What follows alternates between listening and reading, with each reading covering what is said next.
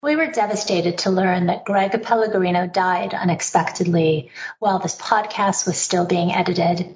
Greg was a visionary and trailblazer in the field of management consulting. He will be sorely missed. Welcome back to Winning with Connections. This is Donna Honeycutt. Today we're going to talk with Greg Pellegrino, who was one of our first mentors when we started our own small business.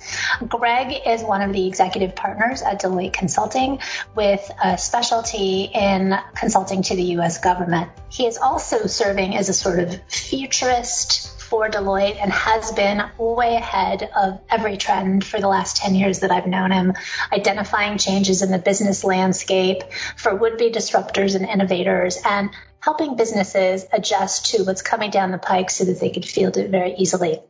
I think you'll enjoy this.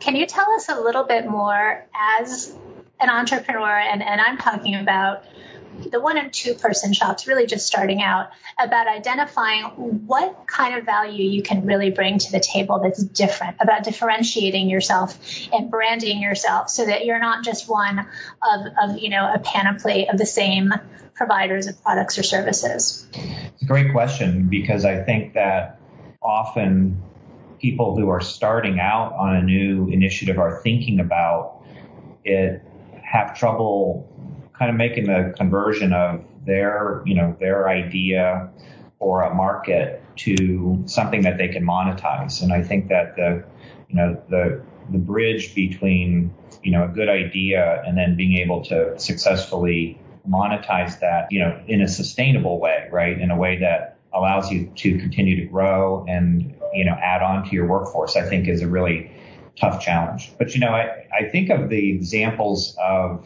what we've seen with, for example, this kind of gig economy type of movement, and the idea that there are opportunities to take slack that exists within a system, whether it's transportation, housing, or other, types of really human connected kind of services, right, or resources, and figure out ways to take advantage of the fact that these assets. Let's take a community and let's think about how in a community like my rural community, everybody has heavy equipment in order to run their farms or manage their property.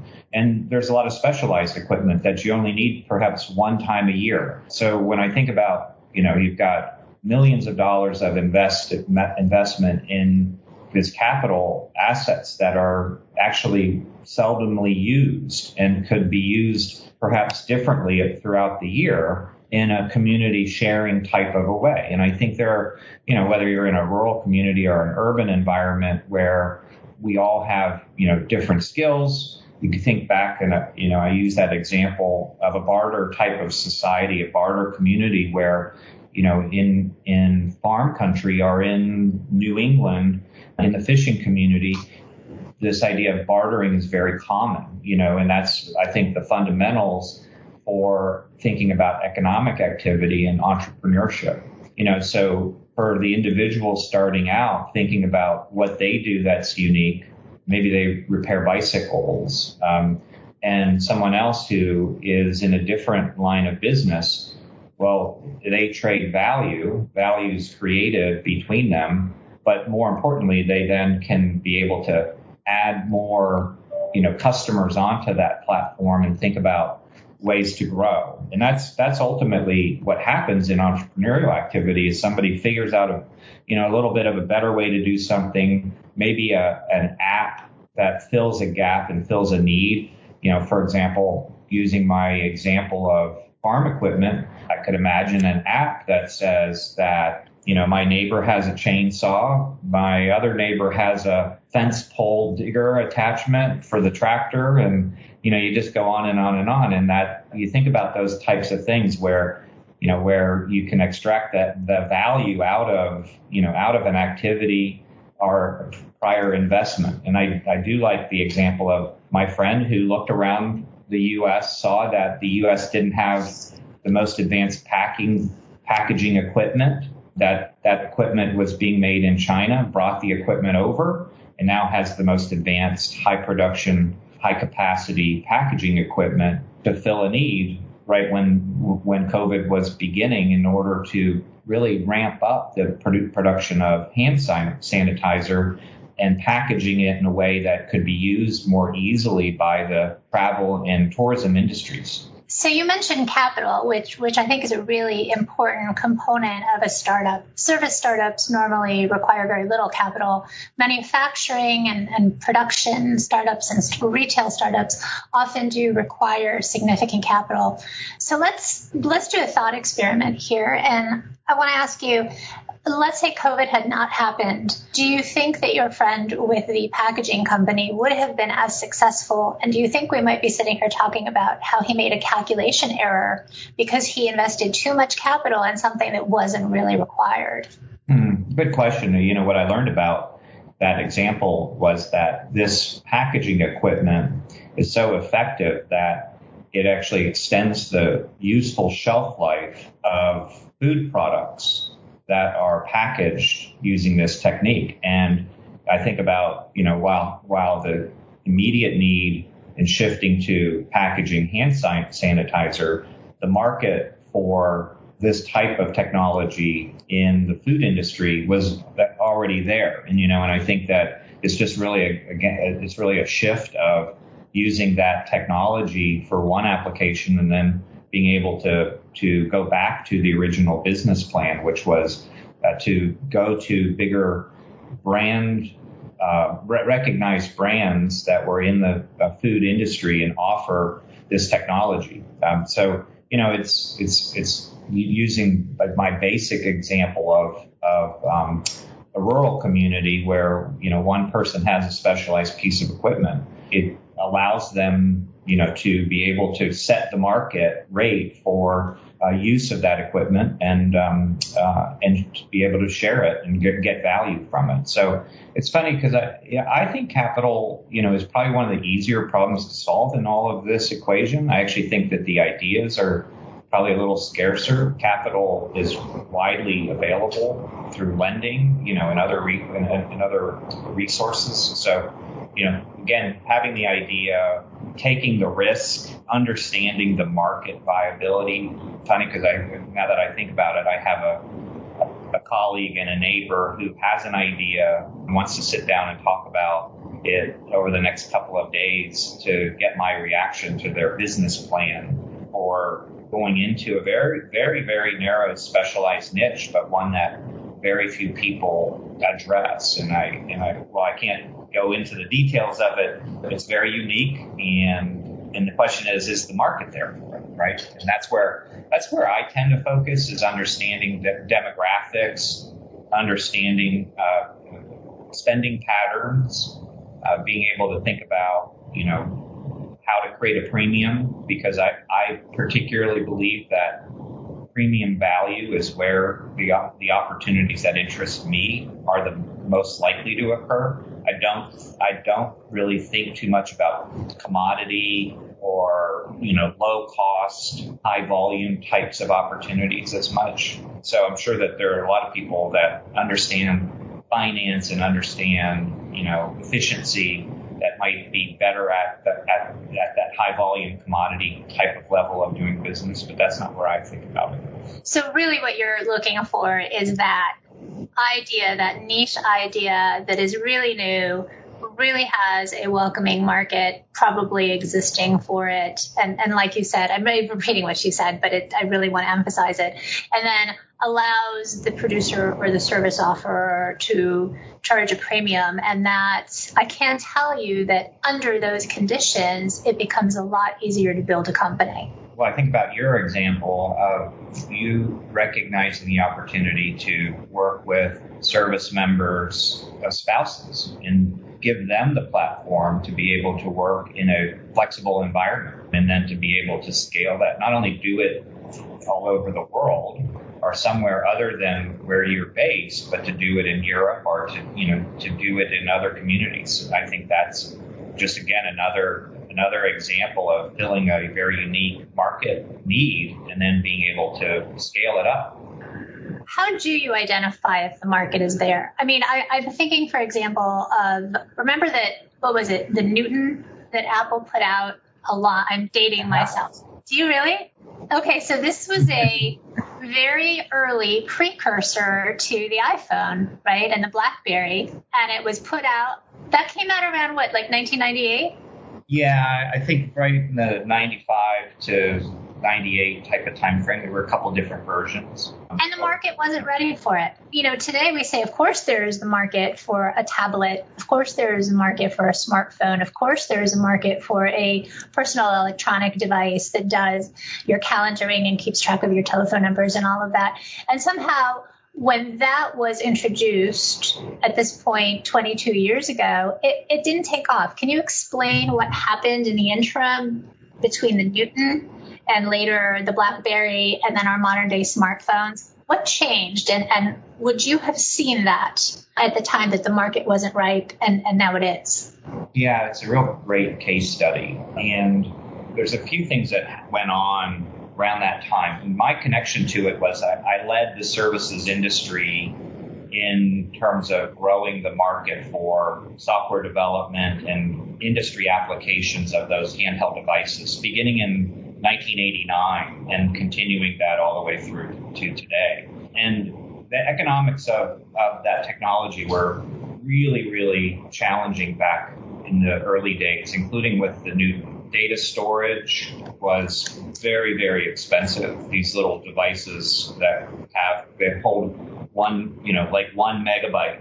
Like 1 megabyte back then would cost $500 to store. If you think about that today, that your phone would be worth probably $1 billion if you applied that cost to how much storage we carry around with us today. The battery power for these devices was very constraining, so they didn't run very long without needing to be charged. And then also the ability to move the data, whether it was wirelessly or through some other means, was also complex and expensive. Wireless communications was just beginning to really emerge with pagers, but then building off the pager technology to actually allow for more data to be passed around to these devices. And so developing and designing applications was really tough. And the applications that succeeded tended to be very, very specialized vertical applications like law enforcement, for example. And in fact, my largest client base during that whole entire period of time was the law enforcement community. Hence my connection to government emerged at that time. Something else happened though, and just think about the time frame. We're talking about the 1990s in Silicon Valley, and the investment in technology and the technology industry was all focused on mobile in the 90s. I mean, if you go back and look at the logos of the buildings in Silicon Valley at the time, they would have been all companies focused on the mobile computing market. And with the emergence and invention of the browser, the internet browser and the internet itself, the internet really commanded the attention of that capital investment, and it shifted very quickly. And I think that event and the industry that was built on the internet, and think about it, you're going into the late 90s, you go past Y2K and that market boom, and then you are into the dot-com phenomena, ultimately the bubble burst, and nonetheless the die had been cast and the mobile market took a back seat for quite a long period of time. And so when then you get the recovery from Y2K and the emergence of the smartphone, you can see how there was probably a pause in the mobile market of maybe 5 to 10 years because of the attention that the internet itself got during that time frame. And it's interesting because then fast forward, storage is more affordable, batteries last longer, form factors are now smaller and easier to perhaps develop applications for that people can carry around. And that's kind of all the things that happened. And the Newton got caught in the time. It was just, timing, frankly, probably ahead of its time. And there's some great books and even Netflix production about what was happening in the industry, in that time frame. And some of the best entrepreneurs that later became known for breakthrough companies were more closely associated with the mobile market in its kind of seemingly collapse and resurgence, even though we know them for other companies after the fact. There's a great book, $1 Billion Coach. It's one of my favorite books this past year, and it tells the story about what was happening in Silicon Valley around that time and all these iconic executives that worked together to build the industry itself and their connection to mobile first. So really it wasn't, the market may have been ready for a smartphone once it had been integrated in everything else that the market had caught up to. So a smartphone, like you're saying, with more storage, with a longer battery life, with more interoperability with things like a browser.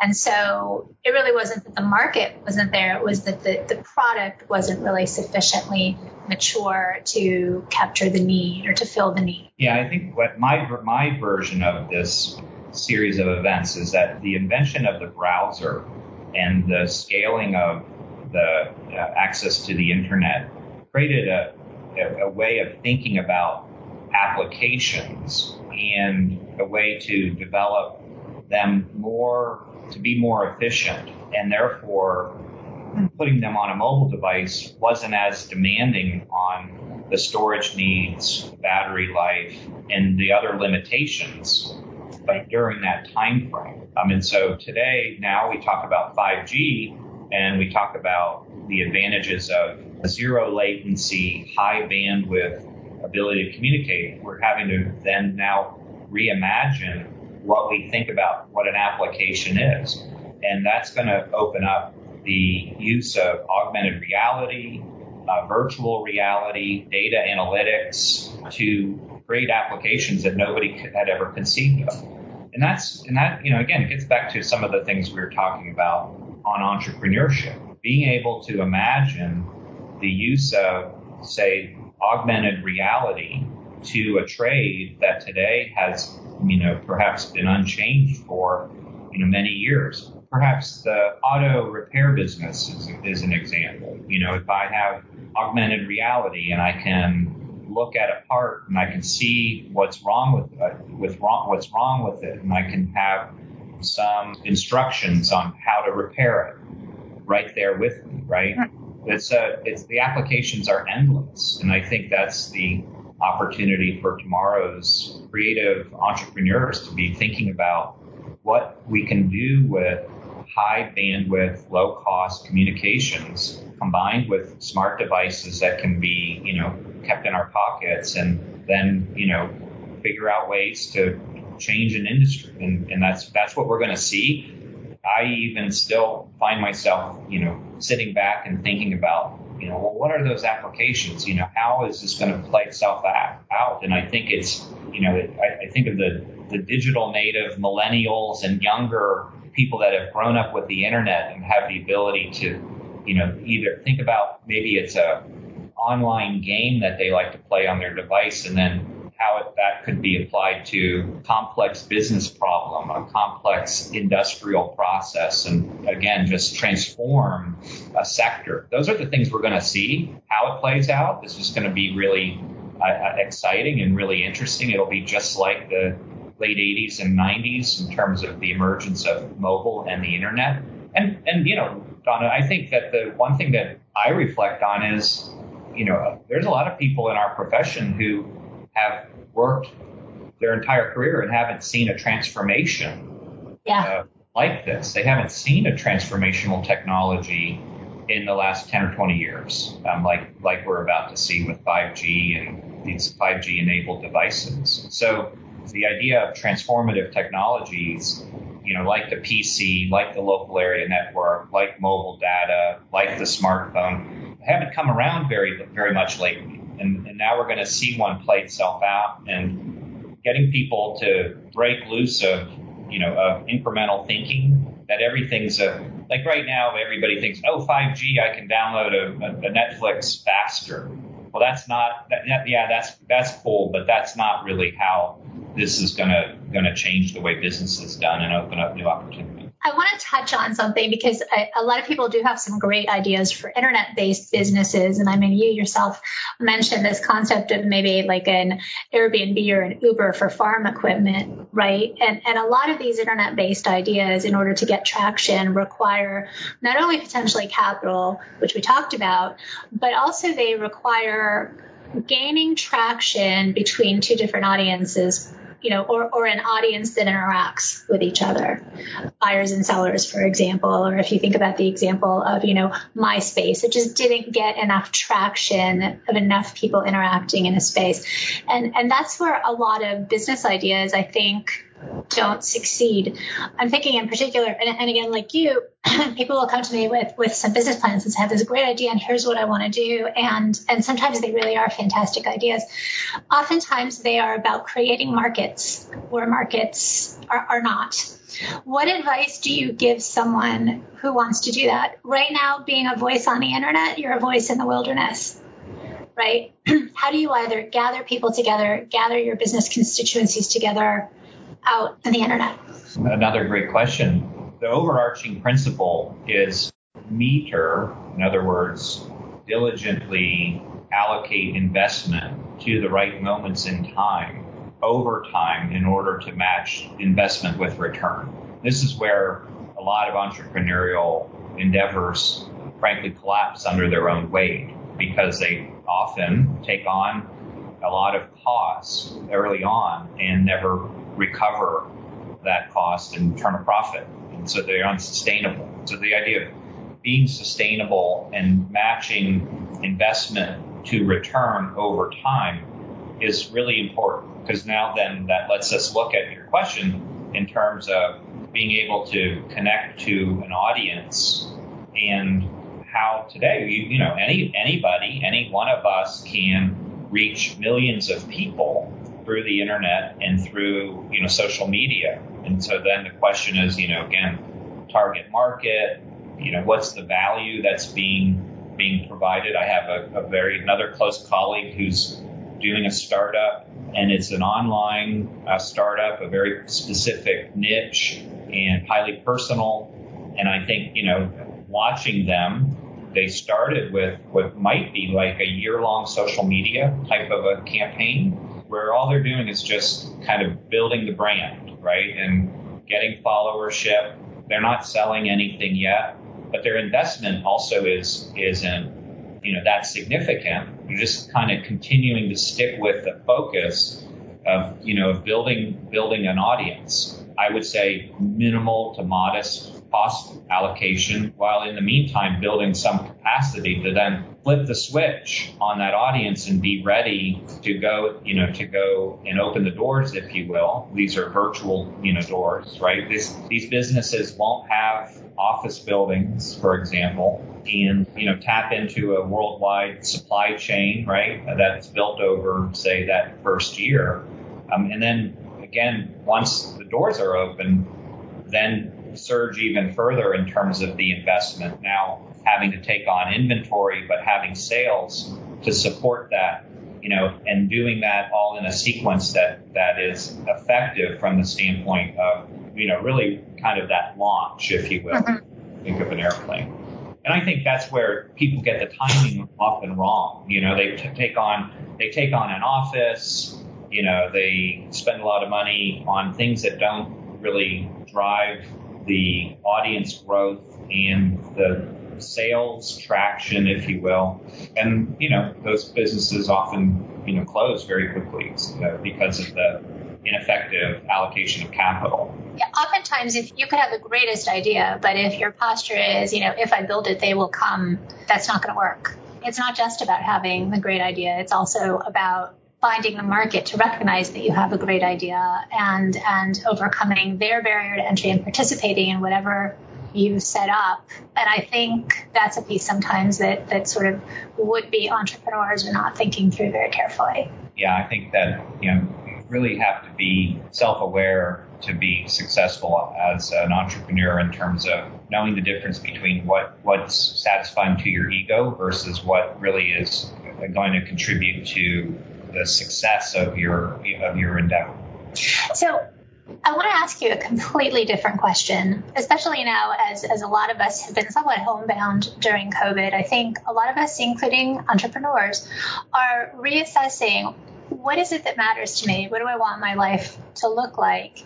And I think not having to show up physically in an office every day really opens up a great number of possibilities. And like we talked about, remote work opens up a great number of possibilities of how you can design your life to work for you as an executive. What kind of advice do you have for entrepreneurs about the rest of their lives? I mean, most of us, I think, are a bit. My husband yesterday told me I'm obsessive. We work long hours. We're constantly thinking about our business. Do you have any advice for entrepreneurs about what they need to pay attention to in their personal and family lives? Well, anything's possible in this environment. I start with that. We have this Friday, we have a program every Friday where we take about 20 service members, our veterans, through a virtual event where we focus on resume building and interview skills, and we talk about questions like this. And I think about them because, coming out of the service, they have many unique skills, great leadership experiences to share. But I hear them often asking the question of, what's my value, right? What do I bring up? They think of themselves as having been limited by the experience of serving in the military, where those of us who haven't had that privilege and are in business think, wow, what an incredible opportunity, right, to bring those experiences to business. And so making the connect, kind of bridging the gap and sharing those insights with one another is a really rewarding activity. But in this environment, you think about what the job opportunities are. It used to be constrained by geography, for centuries, right? Living near a harbor, living near a source of water to, cool down the plant or ship heavy products. Those were all things that then dictated that if you wanted to be in the auto industry, you probably were, near Detroit back in the day. Nowadays, that's changed quite a bit in those industries. But with virtual, the idea of applying for a job that's halfway across the country, or being in rural America and being able to get a job with, a metropolitan headquartered employer, whether they're in Seattle or New York City. Those opportunities are really all opened up now in a really unique way. And my advice is really basic: is invest a little bit in your virtual work environment. It's funny, I haven't heard a lot of people talking about it, and I get on. Yeah, let's say that in the last 6 months, I've been with, I'm going to say, 2,000 people virtually, and I can see their lighting, I can see the way that they show up, I can see how they dress, I can see whether or not their technology really works, and I would say that for that startup, for that entrepreneur, for that transitioning service member, spend a few bucks on some lighting, make sure test out the technology, make sure it's working well. Because if this is the way that many of us will continue to work, you really do have to, raise your virtual conference skills.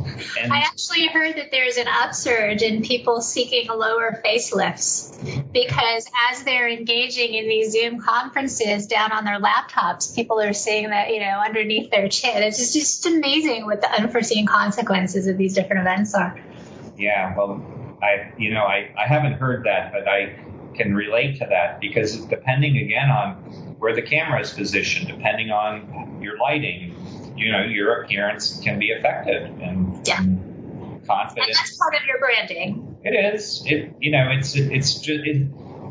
People talk about, dressing, well, that phrase, dress for success, right? I mean, that's been around for ages.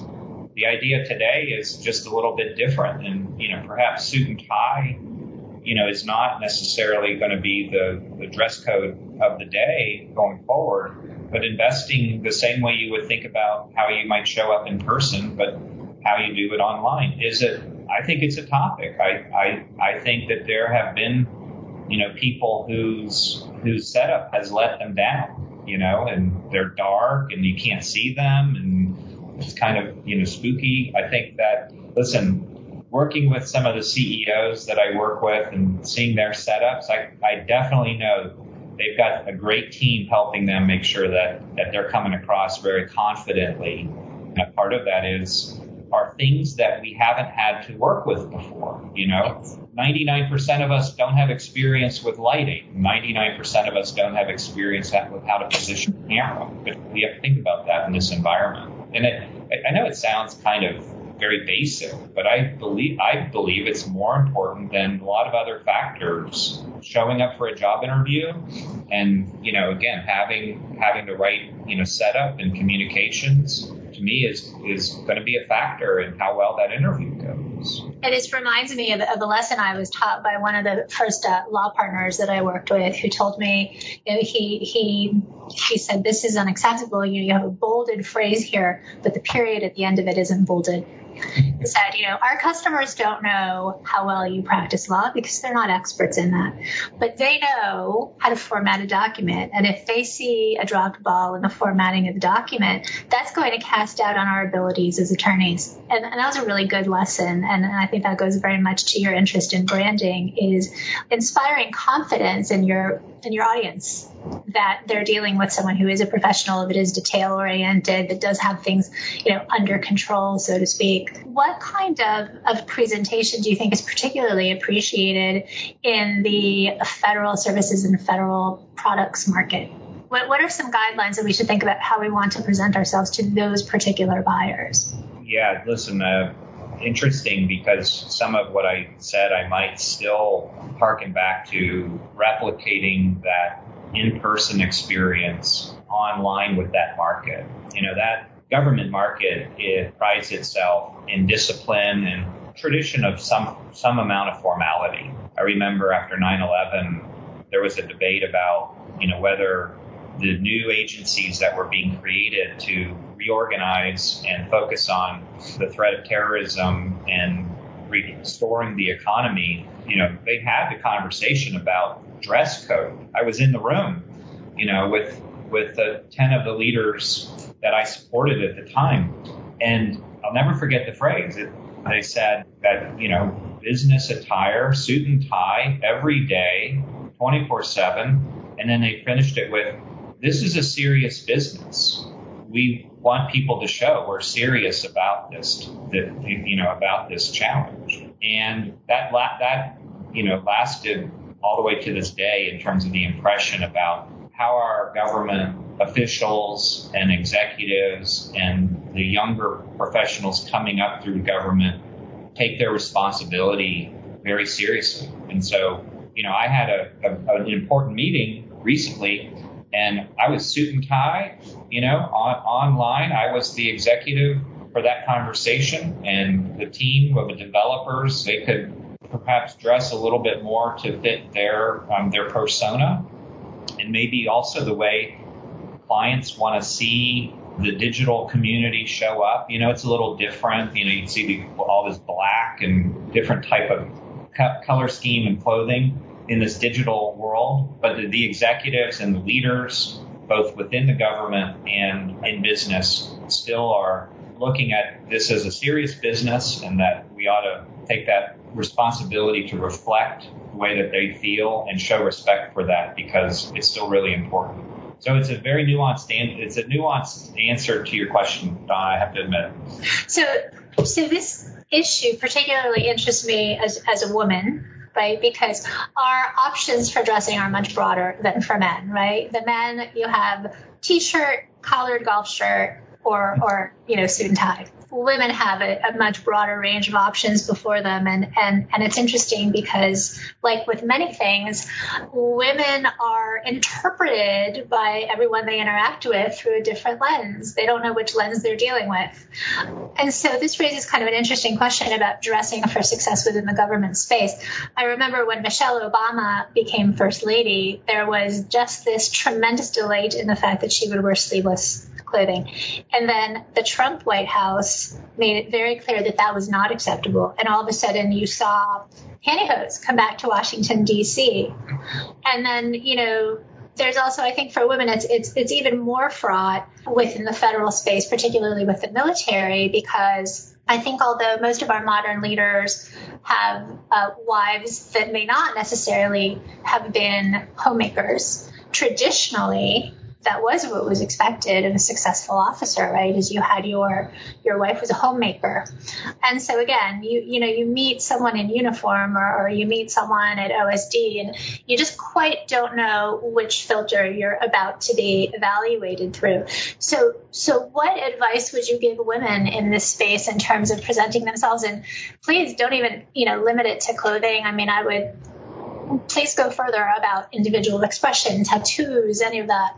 Well, there's certainly a lot more latitude given for what I think are really unique personal choices. You mentioned tattoos, for example, or perhaps piercings, or even the clothing itself. And I would just say this broadly for men and women, and that is that while there is a real shift in terms of expectations relative to what I would call digital culture. We saw something very similar in the .com boom time, the move to what we call business casual at the time. Well, now we're on some other version of the same phenomena, kind of a loosening up of expectations and encouragement for people to show up who they are and to be their authentic selves, and to be aware of the issue of masking, where people are really, hiding their true self.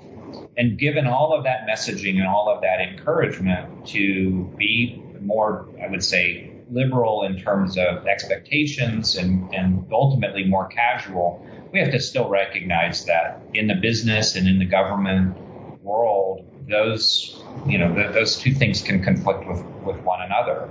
And we see it in terms of, for example, we see conservative leaders who want digital look for that digital persona to show up, and then they think that they're getting digital, right? On the other hand, you could have a situation where that digital persona showing up isn't meeting a different type of leader's expectation for what they want to see in their environment.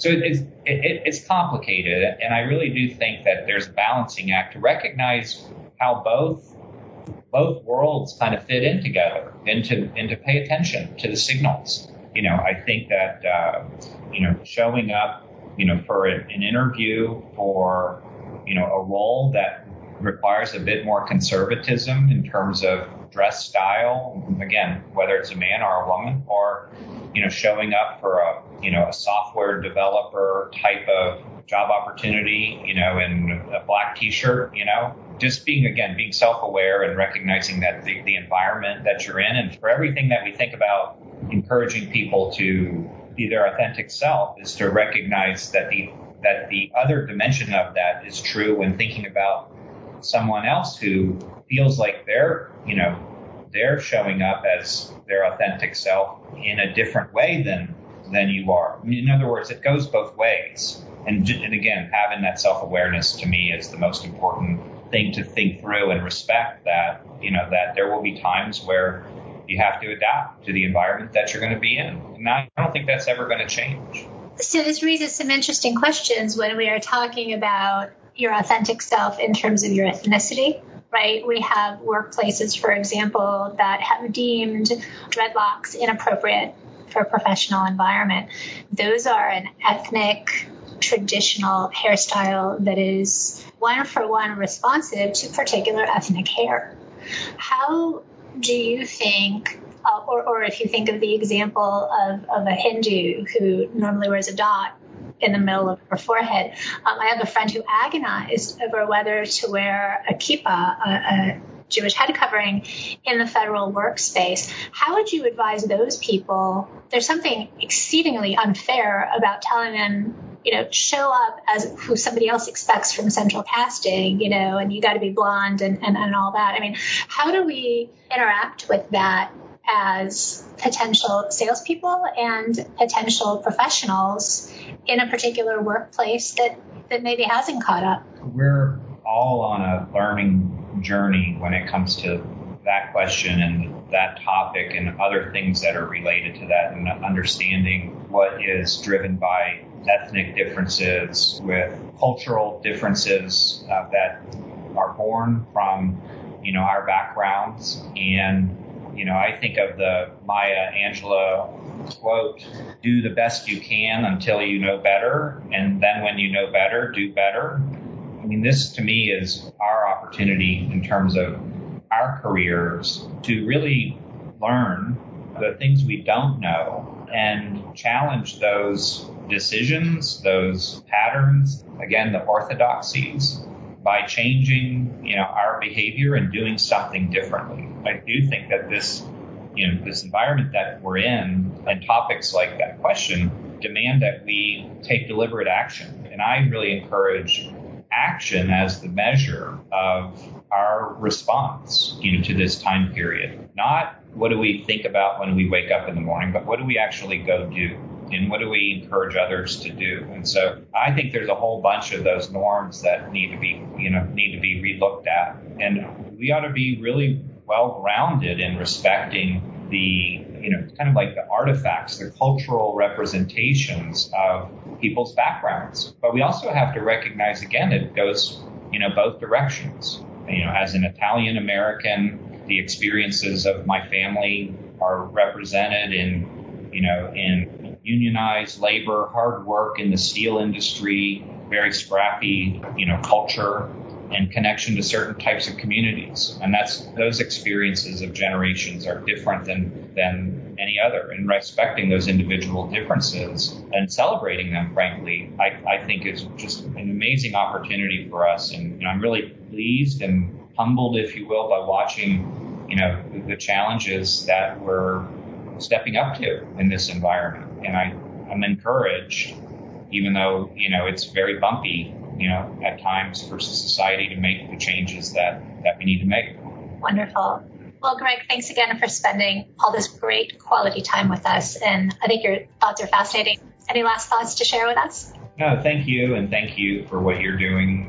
You bring a tremendous vision and expertise to our community of serving our government clients, making the country run better. And it's a pleasure to be able to join you and continue to work with you and see your success. So I'm really proud that we're connected together, and I love spending this time with you. And likewise, it's never a boring conversation with you, Greg. Thanks again. Thank you.